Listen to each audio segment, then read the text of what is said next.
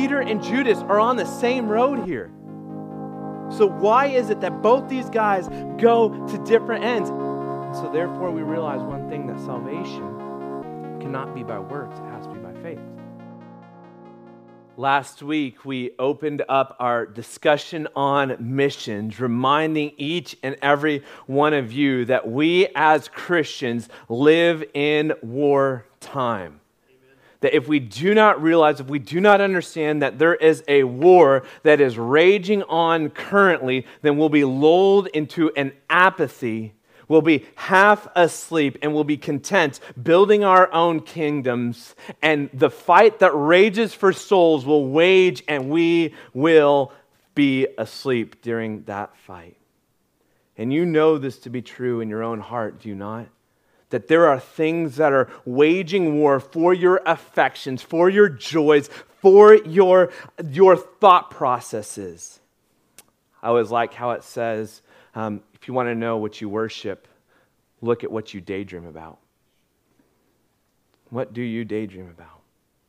And so we as Christians have a question. What are we fighting for? And who are we fighting against?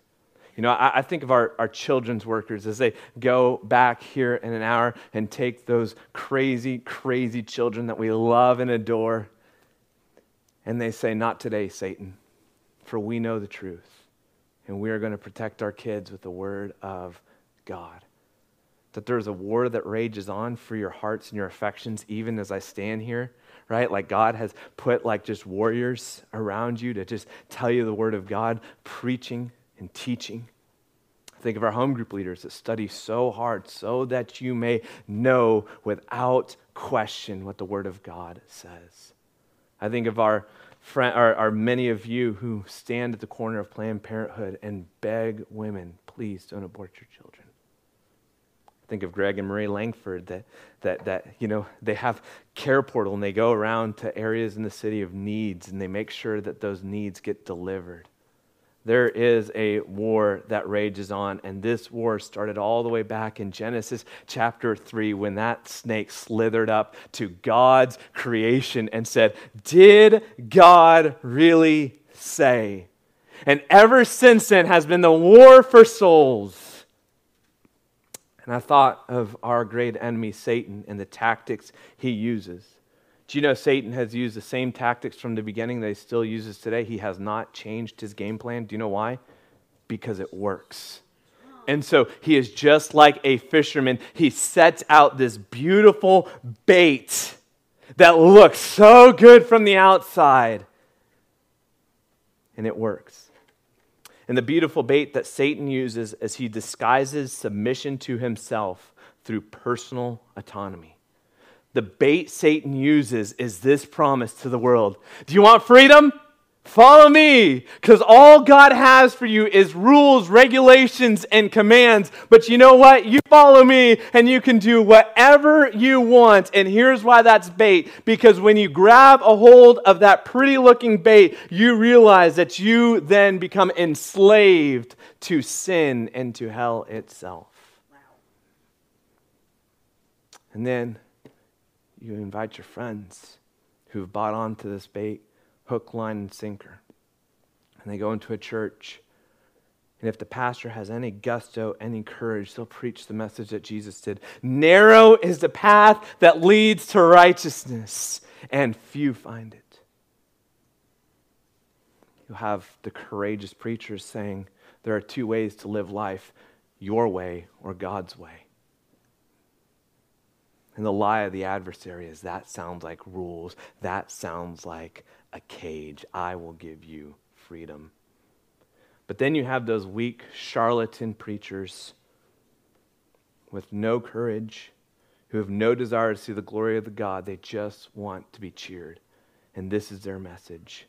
Just accept and love one another, and it's all good.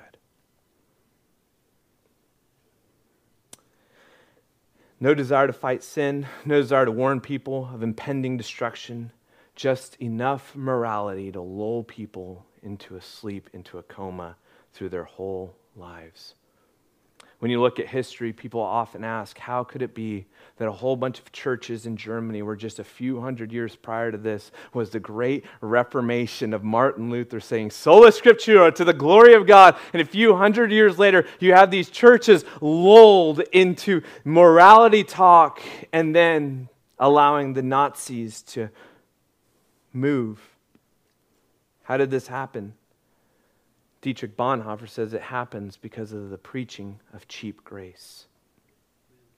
A faith that costs nothing and therefore means nothing. A faith that says the problem is out there and never in here. Everything's good in here. Don't worry about your own sin. You're here. We should be more upset over our own sin than other people's sins. I find it interesting how many people are so upset over unbelievers' sins and yet reject being upset over their own sins. Isn't that weird to you? Have you ever thought about how weird that is? Like how we get upset over unbelievers' sins? Why? Because they're doing what they're naturally created to do. They're naturally dead in their sins and trespasses. They naturally hate God. But the Christian, the one who says, I've been saved by grace, I no longer want to walk in sin. I want to walk in righteousness. That should break our hearts. We find ourselves ever being okay with our own sin and just shying away from it and being more worried about other people's sins. All this stems from a pride of us trying to make ourselves God. If you have your Bibles, good, grab them. We're going to be in Matthew chapter 27. Matthew 27 is where we're going to be. I know you've been like, wait, we've been in Mark, and then last week we're in Mark, and this week we're in Mark. I'm all confused.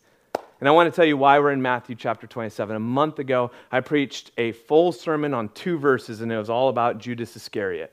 Didn't know I could do that, but I did it, all to the glory of God. And then the next week, Lee came, and he preached on when Jesus went and he prayed in the Garden of Gethsemane, and what were the disciples doing while he was praying? Sleeping, right? And so, that's the question. Have you and I ever prayed so long that we fell asleep? So long, not so late, so long that we fell asleep. And then Seth came and he preached on Peter's great denial. And so here's why we're in Matthew, and here's why I want to kind of revisit Judas. And a lot of you are like, bah humbug, Merry Christmas to you, Pastor. But here's why I want to revisit Judas, because I had a lot of questions from some of you about Judas and Peter and the relationship between these guys. And so if I got a few questions, that means I've got a lot of questions. And so here's what I always want to be sensitive to. I always want to be sensitive to the fact that sometimes we don't explain things as well as we should, and sometimes we got to go back through and make sure we understand this. And so the nature of these questions revolves around this one whole idea: true faith versus false faith.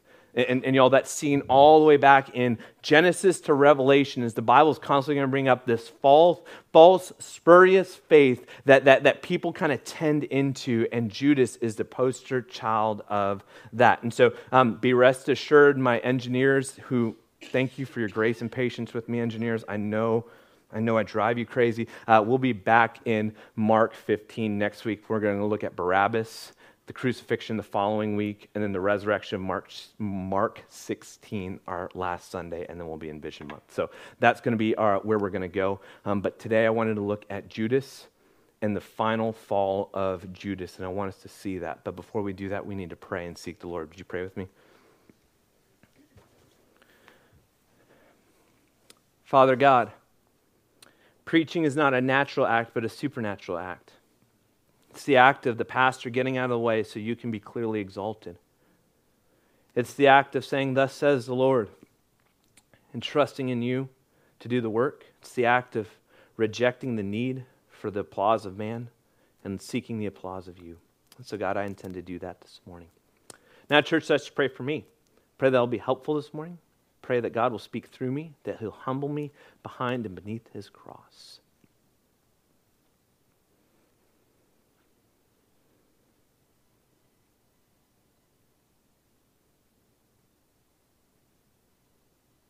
Now, church, let's pray for yourself. Pray that God will open up your ears, your heart, your mind, so that you may understand what His Word clearly teaches this morning.